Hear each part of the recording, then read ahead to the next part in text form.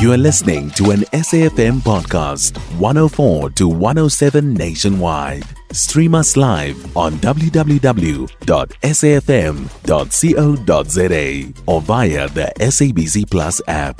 SABC News, independent and impartial. Yeah, certainly. It's a fascinating story, but it's also a tragic story. This ship left Mumbai in India in 1942 carrying 60 tons of silver, but also 900 people. And off the coast of the Maldives, a Japanese torpedo hit it. The ship sank and 300 lives were lost. And the silver sank 3 kilometers to the bottom of the ocean, where it remained until 2017. So in 2000, please go ahead, sorry. Jeff. And then in 2017, a British company found the silver, and they spent what must be said were many millions of dollars bringing it back to the surface. So as things stand right now, the South African government claims that it is the legal owner of that hoard. So Argentum, which is the exploration company, are they then not obliged to release the silver because who owns it? Well, it's interesting enough, it's now accepted that South Africa is the legal owner.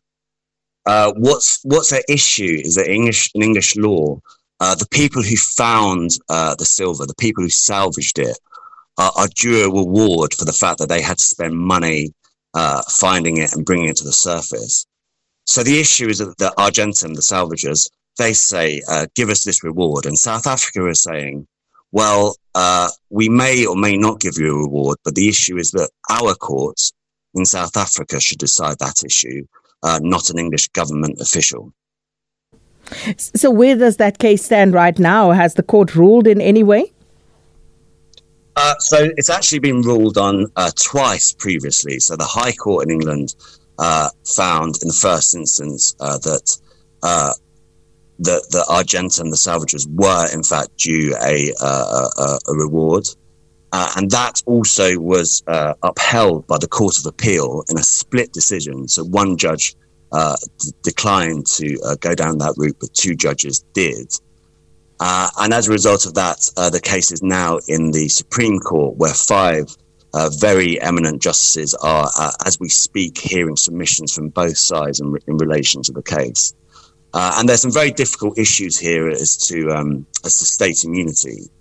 So the issue with state immunity is that all states are supposed to be deemed equal, and they are also entitled not to have the domestic courts of another state rule on their sovereign actions because they are deemed to be equal.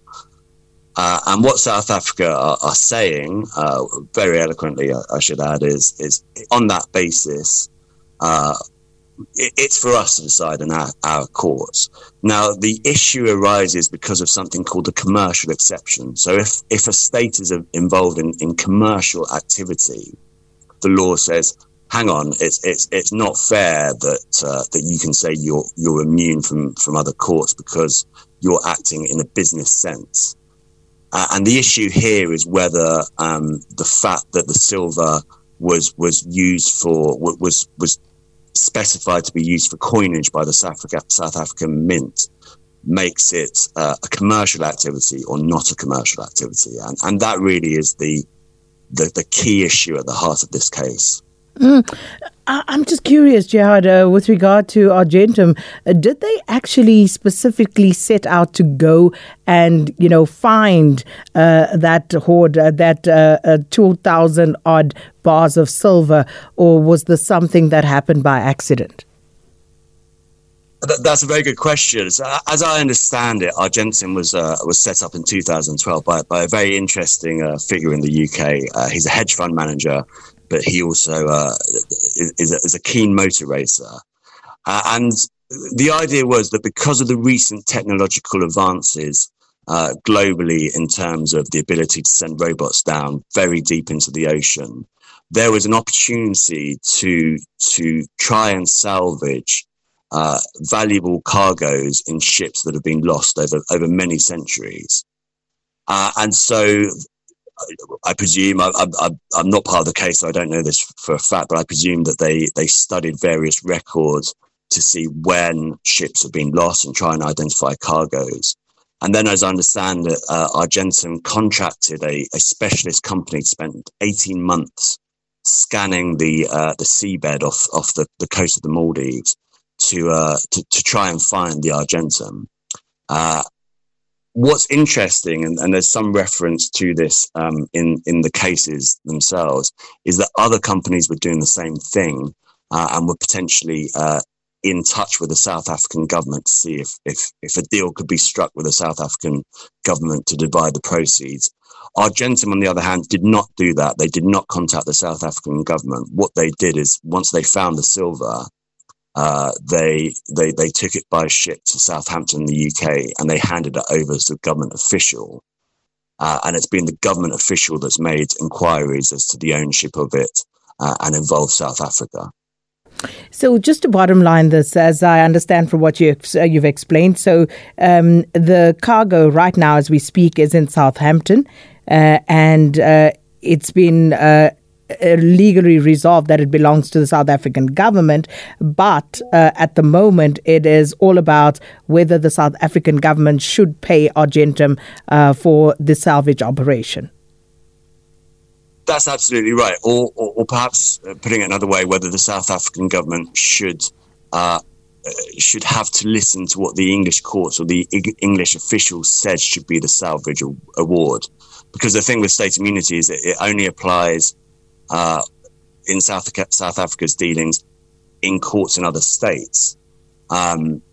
What South Africa is saying is we, using our law, will decide what the salvage is. So even if South Africa prevail in the English courts, it may be the case that the South African courts will become involved further down the line. And that may be something that South Africa is more comfortable with. It is undoubtedly South Africa's silver. And in those circumstances, it may be deemed fit for the South African courts to be the ones with the final say on it. Fascinating story. Just a final question, Jehad. 873 million rand worth of silver, or 37 million pounds. How much is Argentum asking for their expense? Well, I haven't seen a specific figure. I've seen what has been quoted as a massive sum. As you said, I think the value is some 43 million US dollars. Obviously, the retrieval exercise would have been very significant. So it will be a significant portion of that. I have no doubt about that. Thank you so much for your time and helping us understand this. Jehad Mustafa is a lawyer at international firm Volterra Fietta. And what an interesting story. We'll keep an eye on this one and let you know as it develops. You can find SAFM Current Affairs on 104 to 107 nationwide. Our podcasts are available for download on all our digital platforms. SAFM, leading the conversation.